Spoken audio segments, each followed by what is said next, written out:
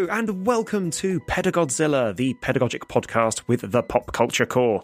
So, in this episode, we will be answering the bloody stupid question, how can 2.5 years of pedagogic podcasting help us examine an amnesiac hitman? I'm Mike Collins, I'm a learning designer at the Open University, imposter syndrome incarnate, and a man with a microphone. And joining me today to help me answer this question, we have... And I'm Mark Childs, I'm a senior learning designer from Durham University. Any qualifications? No, I'm not doing them because last time you all went, ooh, and now I'm really self-conscious about it. I'm going to go, I'm going to say, so impressed about it. I'm a National Teaching Fellow. Congratulations. Yeah, congratulations. Good for you. Oh, okay. You didn't. I thought you'd been go. Ooh. You should be proud of your achievement. Okay. Yeah, I'm actually going to edit in a small fanfare there. Go on then. I'm Dom Jordan. I'm a digital production coordinator at the Open University. And I feel I should make it clear up front that I have no qualifications for teaching or for philosophy. I have just a squandered illustration degree. I mean, you are also an artist, a prolific artist at that. Well, I mean, artist implies that it's like a career, really, though, doesn't it? Or at least that I get paid for it. Is artist a profession? Well, I suppose it is. I wasn't sure it was like a calling. You sound like my careers advisor in secondary school. If you make art, you're an artist. Don't let anyone tell you anything else. Okay, I'll go over again then. I'm Dom Jordan. I'm an artist. Would you actually do art? Because that's the difference. Is a lot of people I'm a writer, but I never write anything. I do drawings. I think whether or not you call them art is that's subjective. Did you see in the papers this week? I think it was like Norway or something paid somebody to do a recreation of an exhibition, and he £73,000. Yeah, submitted a load of blank canvases entitled "Took the Money and Run," which I thought was just fantastic. Wow, that's pretty good. Yeah, and they're now like, "We want our money back," and he's like, "I gave you the art, and I have run." Yeah, it really tickled me. Anyway, so how can an amnesiac hitman help us reflect on 2 years or 2.5 years of pedagogic podcasting? Well, the short answer is Dom's creation, Funlosophy. And the long answer is basically going to be the rest of this episode. So, Dom, could you just tell us a little bit about what Funlosophy is, where it came from, and why you do it? So, basically, when I started in the role of digital production coordinator, I was going to be managing people, and that meant weekly team meetings, and that meant people staring at me expectantly from down a table. So really, Funlosophy started from the abject terror that I felt regularly chairing meetings, particularly ones without any kind of official structure. So I found that it's basically a really good pressure-reducing mechanism to have a script to work from. So I wanted some kind of feature each week for the meeting to avoid any kind of painful small talk or awkward silences. And I was just interested in philosophy, and I figured it's something that everyone would have an opinion on, the different topics. Everyone can always say whether they agree or disagree. So I just decided to make that a weekly feature of the team meetings. I called it Funlosophy, semi-ironically. And it's helped me learn more philosophy, because it's really hard to teach something that you haven't completely cemented your own learning of, I've found.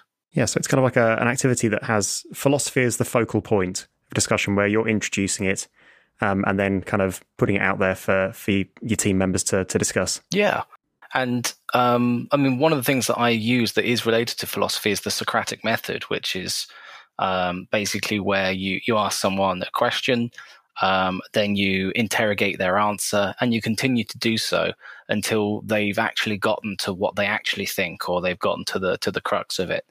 And I find that can be really useful in doing these, because if someone just says, "Oh, I think this," then it's a really good way of A, filling time, and B, getting a better answer to say, well, can you expand on that? Or, well, why do you think that? Or, well, what if this was the case instead?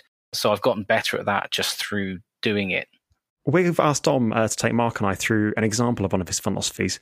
And that's actually going to be where the Amnesiac Hitman comes in, but I'm getting ahead of myself here. So we'll go through it, and then Mark and I afterwards will take a look at it and see what pedagogies we've covered over the last 33 episodes of podcasting and what we're seeing reflected within it. And then we'll score Dom on pedagogic points out of 10. Oh, no. Oh, we won't. I'm only kidding. Also, I've just realised that, Mark, we've not covered the Socratic method at all in any of our episodes yet. It feels like we've missed something. Okay, well, we could do one on that. I don't know a huge amount about it. I've read Plato's The Republic, which is basically a really lengthy piss take of the Socratic method, so that would be quite a good one to pick apart. And it's science fiction, so that would be neat. Yeah, technically it's nerdy. I think it hits two nerdy things. It's a kind of classics literature, and it's science fiction, and it's parody. So there you go. There's 3 nerd areas all in one. So I might need to brush up on it a bit, but we could have a little go on Socratic method. Yeah, that'd be cool. So hang on, sorry, it's science fiction, but it's also ye olde worldy. So they're like talking about stone spaceships and things. No, basically what he's doing is Plato's saying, okay, so you believe this and this, therefore what about this? And so each time he kind of projects it into, it's basically your what if scenario, which is the core of any science fiction, and then expanding into this is therefore the utopian sort of society that would result of what you're suggesting. And that utopia is actually pretty awful. So he's basically using that as a way to undermine their ideas, basically. So, so this would work. So then that, and then that, and then we go. And you end up with something that's supposed to be self-evidently. I think people think he's a fascist or whatever, and he's proposing all these as actually literally good utopias. But, I mean, his Philosopher King's model. Yeah. Oh, okay. Right. Now I'm already out of my depth. Excellent. Okay, yeah, I think we definitely have to tackle this. Yeah, I mean that is it. It's good. It's good. It is speculative fiction, but I mean by doing the thing of presenting things one by one to be knocked down, unless you're viewing it as a straw man, then that in itself is engaging in the Socratic method. I think we might need to have you on for this episode, Dom. Anyway, sorry, we're getting desperately off topic. Dom, could you please take it away? Could you take us through one of your fun philosophy sessions? Yeah, sure. Okay. So we're going to be thinking about identity and ethics. So to start off, we'll touch on John Locke's thought experiment, The Prince and the Cobbler. In case you've not heard of it, the idea is as follows. If one morning the minds of a cobbler and a prince were swapped, who is who? So first off, what do you think? I'm going to say my knee-jerk reaction is the prince is the cobbler and the cobbler is the prince, assuming that you're defining people by their profession. No, that would be. Well, I mean, that's the only information I've given you, certainly. Oh, I see. So yes, because of course you'd have the mind of the cobbler in the prince, but then the princeliness is actually engendered in the body of someone, isn't it? I guess in that everybody would recognize the prince as the body of the prince, but you'd have the identity of the cobbler inside the body of the prince, and vice versa. Oh, yeah, but I suppose that's a really good one because, yeah, you're right. Princeliness is something that you're literally born into your flesh. You are a prince because of your flesh, whereas a cobbler is surely in the mind because that's a skill. That's your years of experience of cobbling. So basically, you'd have a prince cobbler and you'd have a nobody. Yeah, Jesus. You'd have a prince who's really good with shoes, and then a spoiled idiot who lives in a hovel. Yeah, but yeah. So most people would say the cobbler woke up in the prince's body, and vice versa, which basically tells us that the identity is based on our consciousness more than our physical bodies. So although our external identity, how people view us, is obviously very much based on how we look, to a tragic extent. Our own personal identity is more wrapped up in our consciousness than in our physical bodies. So what we think of as our consciousness, which forms our identity, relies on our memories. The memories of our thoughts, actions, decisions, and experiences builds and shapes our identity. Personality is in flux and ultimately changeable based on how we think and what we do. So if someone completely loses their memory, we don't think of them as a new person. We tell them who they were and help them regain their memories and rebuild them into the person they were before they got amnesia. However, it could easily be argued that this person entirely lost their identity along with their memories, and that we are making them into a copy of their old selves rather than fixing them. We're not reminding them who they are, we're making them into who they were. So without external input from other people, photographs, their diaries, that sort of thing, that person would form a brand new identity. They would, in effect, become a different person, and the old them would have ceased to exist as effectively as if they'd died. So a new person is now walking around just with the same body as someone else who no longer exists. Are you with me? Yeah. I think I'm following. Yeah. In fact, because your body is actually only sort of 7 years old maximum, because your cells are constantly regenerating, even your body isn't the same as it was 7 years ago. So the only thing that continues is your memory and that sense of self. But even that's constantly changing because our memories are inexact. So basically, the person we were 7 years ago doesn't exist at all anymore. And who we are now hasn't been around for more than a few years anyway, because that person just isn't around. We just happen to be inhabiting somehow the same, all more or less, shell. It's like, Ship of Theseus or Trigger's Broom. Yeah. Theseus, but with a sort of a meat robot. Well, no, I mean, definitely that is. I think Theseus' ship is a really good way of discussing identity, because it proves that the only constant to our identity is our narrative, and without that narrative, which is quite often fictional or certainly subjective, we don't really have any identity. But I'll move on to the scenario that we're going to be considering today. So there's a hitman working for the mob. He is sadistic and brutal, killing anyone without hesitation or guilt. One day, he is shot in the head and falls into the ocean. He doesn't die, however. He wakes up on a beach with no memory whatsoever of who he used to be. Without any leads or clues to his old life, he becomes a fisherman and settles in quickly to the small coastal community. He is grateful to the villagers who help him and is friendly and helpful in return. He quickly becomes well known in the village as a good guy and a pillar of the community. He is, to all extents and purposes, a saint, loved by all for being so selfless, peaceful and upbeat. He is a new man. Then, one day, the tranquility is shattered when he's tracked down by the law. He's arrested, taken to court, and charged with multiple counts of murder. There are lots of witnesses who will testify about inhuman acts of sadism. However, he explains about waking up without any memories. Through science fiction neuroscans, the court are able to confirm that he lost the entirety of his memory without a doubt. So, putting aside laws and the legal side of things, instead considering only the philosophical ethics, should this man be punished for the crimes the mob hitman committed? If identity is built from memory, is this not a literal different person to the one who was a murderer? His hands may have committed the atrocities, but did he? What do we think? No, that person died when he was shot in there. Although the body continues, that identity is gone. He in fact died when he was shot in the head, even though his body didn't. So yeah, I would say no, he's not responsible. He's not liable for any of that, really. He's a completely new person. There is definitely a natural instinct that goes against that, though. Like, kind of, the little animal bit of my brain is very much kind of like, he should be punished. The law, like, regardless of, even though you've got the science fiction neuroscan that says his memory is totally been wiped.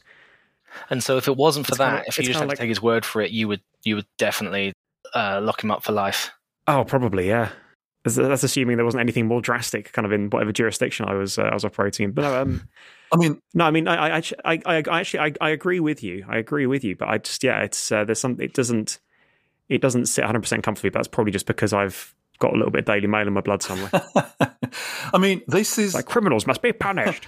I mean, this is what Days of Future Past, the X-Men movie, and they send Wolverine back in time to inhabit his body.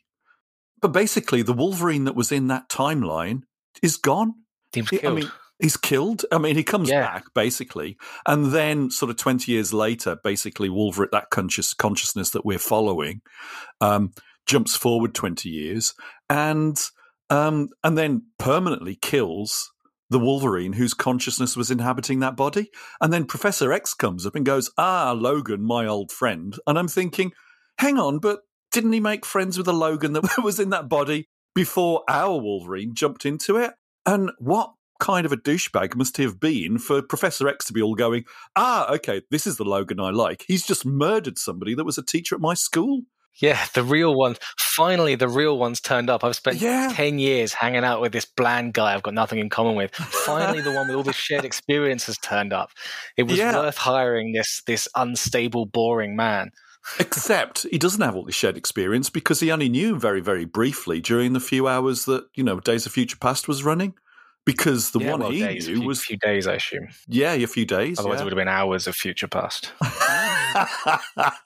So I think we underestimate the role of consciousness in that. We're swapping consciousnesses around, and that's where the real identity is. I mean, like Altered Carbon and all that. It's the consciousness is the person. It's not the sleeve. Have you seen Source Code, the Duncan Jones film? No, I haven't. No. Well, I won't go too much into it then because it's a film with twists.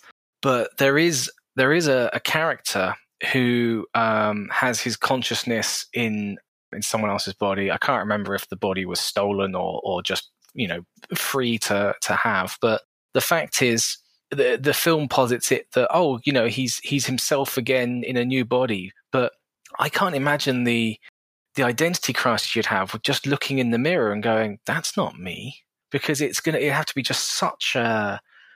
I mean, that sort of mental adjustment, I think, would prompt dissociative disorders and whatnot. In just having to, because we rely on the narrative so much that we have to externalize it. Literally reading a book on this at the moment. A Closed and Common Orbit. It's the second Wayfarer book, Becky Chambers. And like the focus of the whole book is an AI who used to be in a sentient, sapient AI that used to be in a ship, has been bunged into an illegal flesh suit, like a person suit, and is just suffering from massive body dissociation. I'm really swung around on the argument, actually. I think weirdly, the Altered Carbon connection has been like, I'm actually 100% in agreement. I wonder in this situation where you've got the sort of the court and the victims and everybody, the amnesiac hitmen, I wonder how on earth you would ever communicate that judgment without the poor person being ripped to shreds by grieving angry families. Yeah, definitely. Exactly. Like how people will still demand their pound of flesh. Do you let them all go around and have one spank or something? I mean, well, technically, what happens? How do you resolve that for them? Well, I mean, that person is dead. I was going to say they have to accept. Maybe just show them the footage over and over of the guy catching a bullet in the head and going into the ocean, because that's when he died. Yeah, gosh. What if he came back? What if he Wolverined and came back? I mean, brains don't work that way, but you never know. Then I suppose at that point he'd be ready to face justice. Isn't this the plot of Arnold Schwarzenegger movie Total Recall? Ironically, I could not remember the name of Total Recall. Well, I mean, in Total Recall, he had his memories removed so he could retire. I think they got rid of all the classified stuff. And is he undercover? I haven't seen that film in years. I saw the god awful Colin Farrell remake that takes out all of the fun stuff.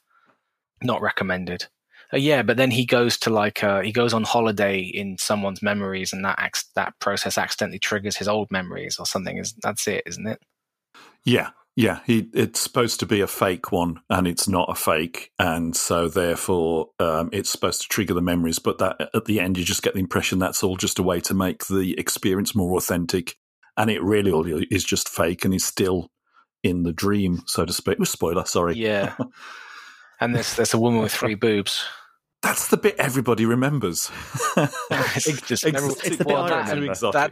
And the bit where he's on the bit where they're in Mars and his eyes are coming out. That's a good bit. That's horrendous. It's an incredible piece of video effects. Yeah, nice prosthetic. However, this is. I mean, my scenario of the Amnesiac Hitman is also quite similar to a film called Headshot, I think, which is an Eco UI's film, except in that it's the mob who are trying to find him, not the law. And I mean, they don't really go into the philosophy of it in the film. He basically just kills every member of the syndicate he used to work for. And then I think he goes back to being a fisherman. So I guess that was a simpler answer. What would be the next step for Funlosophy then? What you mean, like which steps are between now and profit, or is this what you would do in a Funlosophy? Does it? Yeah, I mean, it does. Yeah, it generally does devolve into people reaching for pop culture references, because that is the easiest way we have. People, if you come up with another example and then you can contrast them. I mean, generally it would tie off with final thoughts. So, I mean, this one was quite. There wasn't much conflict in opinions, so we smashed it. But yeah, do you have any final thoughts about what we've talked about with in regards to this question of identity? Yeah, I think one is you've got a science fiction type neuroscanner thing, and I often find these philosophical questions come down to the application of a completely non-realistic scenario, in that you can absolutely tell that this person is not faking it. Well, you can't do that in real life. So you have all these grand philosophical positions that based on what if this, and this, but then those scenarios don't play out in a practical way, and therefore may not be quite as useful as you might think they are, as one might think they are. You're completely right. I mean, it is just it's a game of ethics, because it's not applicable for that reason. And that is one thing I found with doing Funlosophy, is that I appreciate you both playing along with my game, because I have come across people who just say, well, that couldn't happen. And I go, no, but what if it did? And they go, well, there's no point thinking about it because it can't. They don't have that technology. And I'm just, just please commit to the game. Anyway, Mike. My final thoughts. I just really liked being led through the scenario and considering these things in a way that I normally wouldn't. Because it's one thing to be asked, as you say, what do you think a person's identity is? Where do you think that kind of exists? What do you think the ethics are around this kind of thing? And then it's actually kind of walking through the scenario and going, ooh, okay, this is making me consider it in a way that I otherwise wouldn't have, but it's very accessible, it's nice and imaginable. I am, as we've done, able to kind of pin it to pop culture things that I'm aware of. Yeah, I think it's a fun activity. It's a fun and accessible way to discuss philosophy. That's my final thought. Which I suppose you could shorten to Funlosophy. No, seems lazy. Okay, so Dom, thanks very much for taking us through your Funlosophy activity. Now, before Mark and I use it as a lens to, as a case study, as a reflective point, as a lens. Something, stick with lens. As a lens. Yeah. Well, I had a word that I was going to use earlier, and then didn't because it didn't sound good. But I was going to say we could look at it through our pedagoggles. But pedagoggles sound just a little bit too close to something unsavoury. Yes, I suppose so. I did like it at first, but yeah, now you say that, it's hard not to think of that. Yeah, I wouldn't put it in like episode crawl text in case it kind of, auto-corrected. Attracted the wrong audience. Yeah, so, but before we get into that, how have you found it as an experience preparing these, and how have you found doing these kind of activities with your team? What's the response been? Well, I mean, preparing it has I've gotten more used to how to prepare it, in that either it's a few hours before I'm supposed to be running it, and I have to just go onto the Stanford portal of philosophy and just keep clicking random article until I find something that I feel like I could go through that would be interesting to learn. Or I think of something from the other side, where I think of the case study and then look up any philosophy I'm unsure of to go with it. Like I was watching The Next Generation the other day, and I was thinking about how the Prime Directive has really changed from how it was intended in the original series, which was as a foil that they always overrode, whereas then in the Next Generation it's become very dogmatic. And I thought that was interesting to reflect how the philosophy of the writers and the in-universe philosophy has changed between those two. So it comes from either direction. And then, I just I write myself out notes, or if I'm doing it via text, then I write out a full script so I can just paste it in. So, I mean, what would you say you get out of it? What would you say your team's reaction has been to it?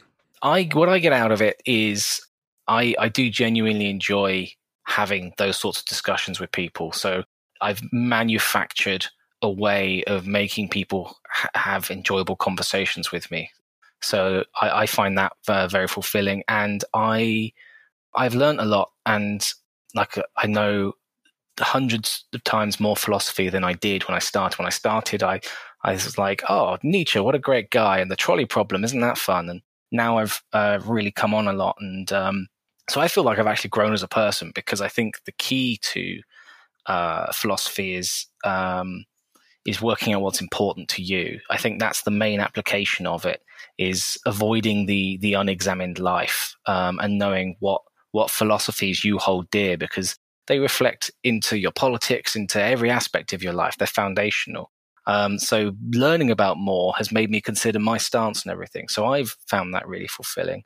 And the feedback from my team has been very good. I got a GEM award for it, because Congrats. They all thought it was really neat.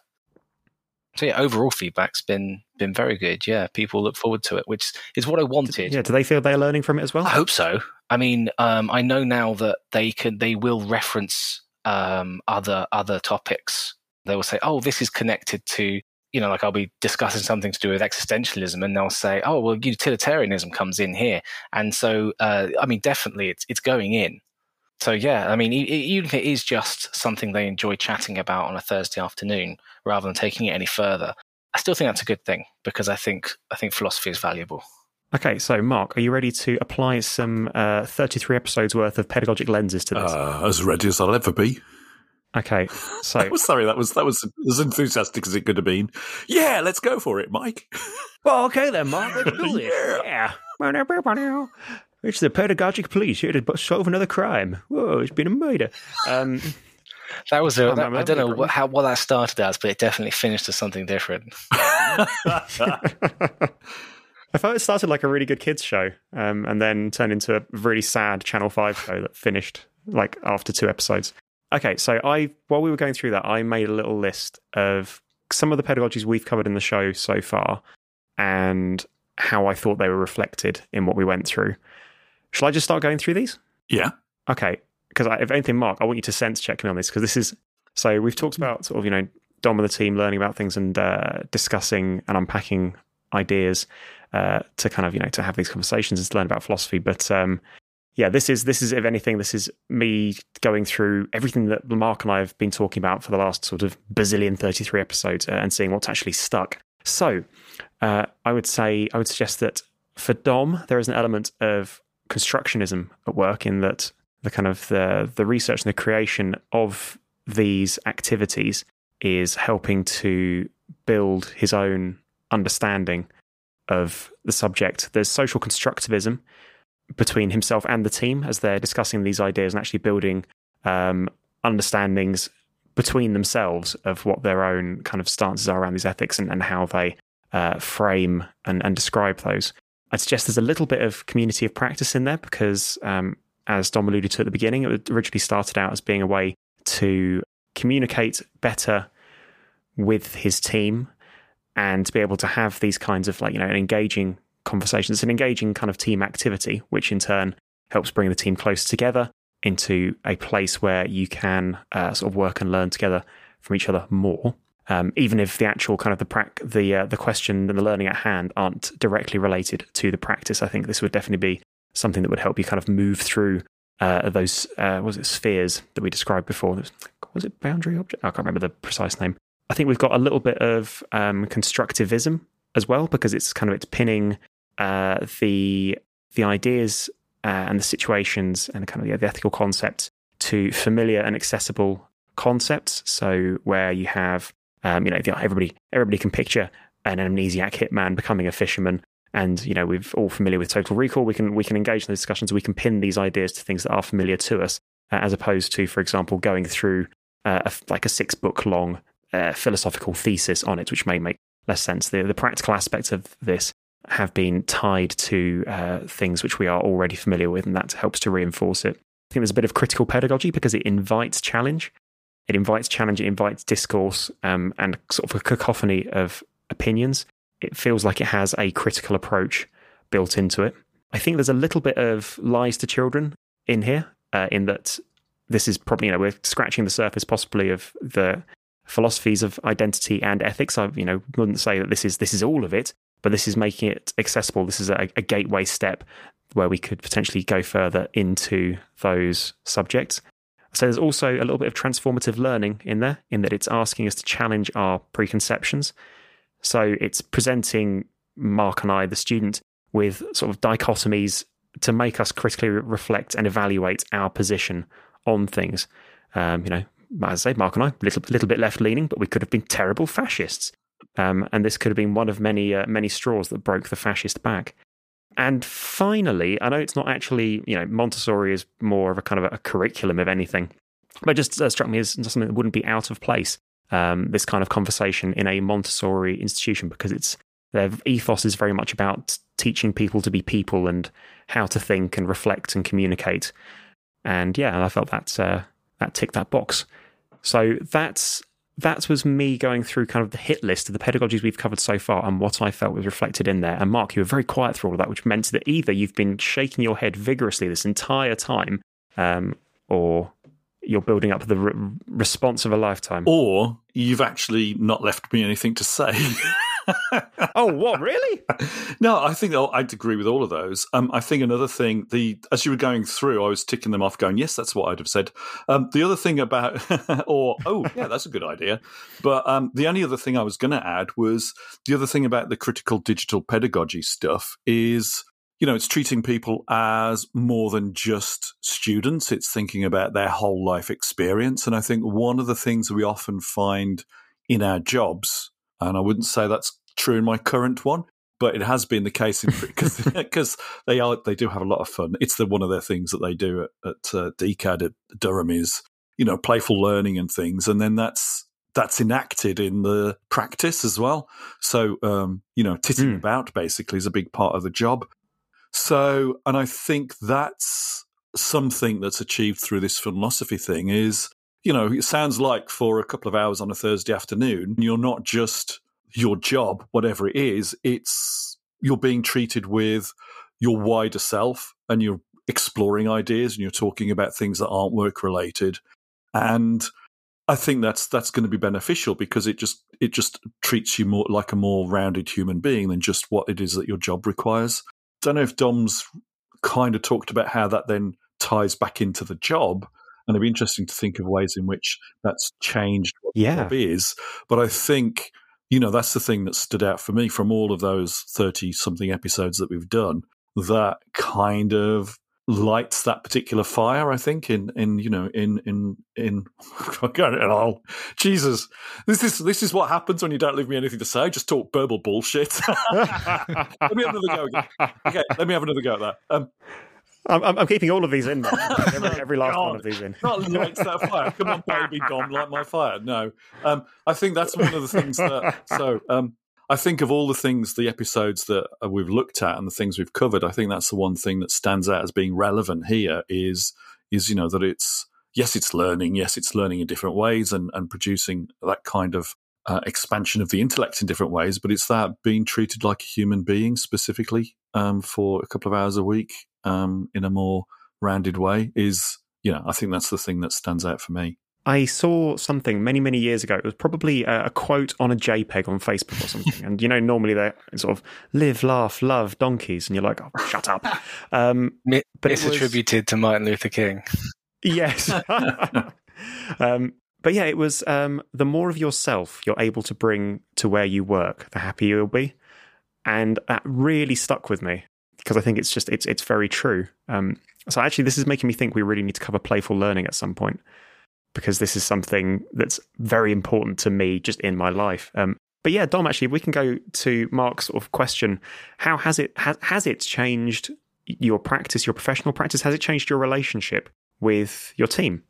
I mean, I've certainly gotten to know them better than you would do if you, even if you weren't only talking shop, even if you were engaging in small talk, like, oh, what are you doing this weekend? What are you watching at the moment? Like, we do that as well. But from this, because it is almost like a deeper dive into what people think, and because it stimulates more discussion than small talk, which tends to fizzle out before too long. I do find that I've gotten to know these people better as people rather than as team members, employees, etc. I mean, I'm anti-work to an extent.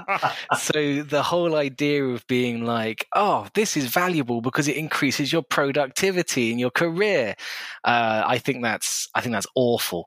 But at the same time, it's better than being disengaged as a person while you're at work, I suppose.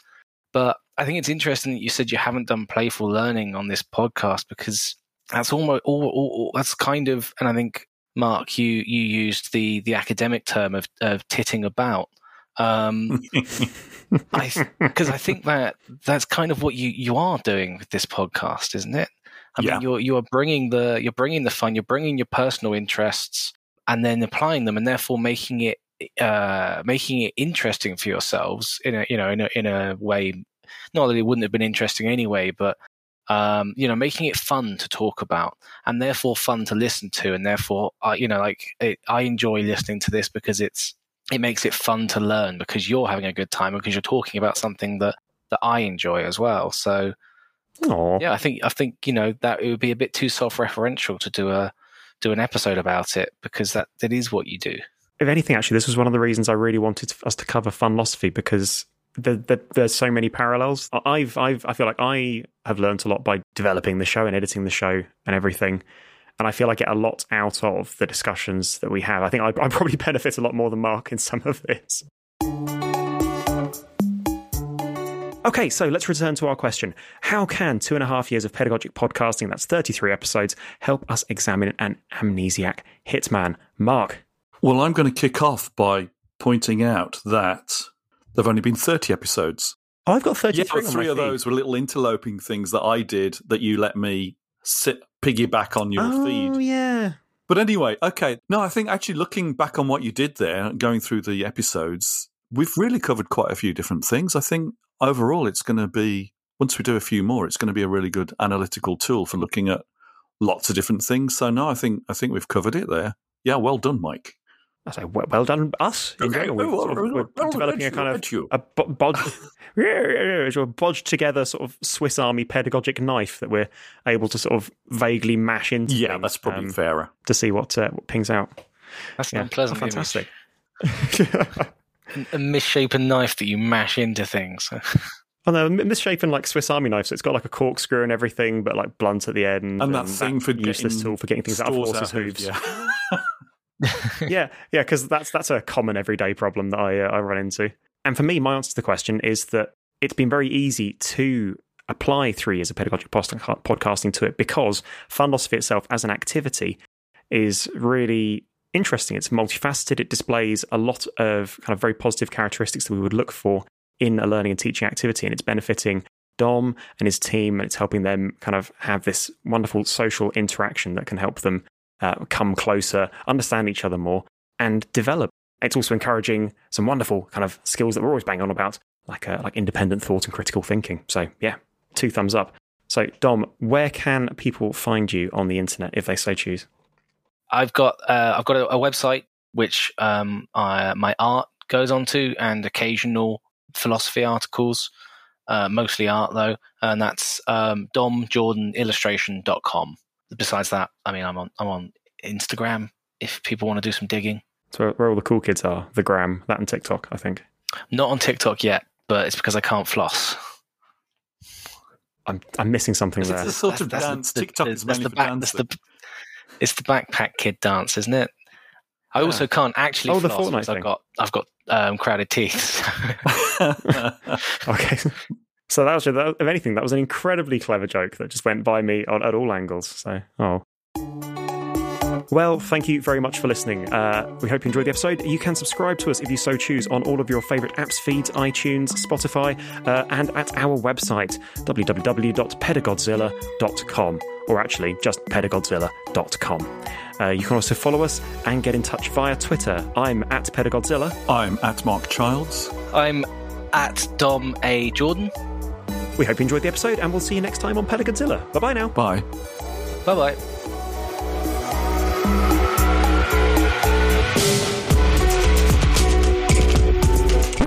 So, before I bring the show to a close, any final thoughts, chaps? Yes, I've got one, Mike.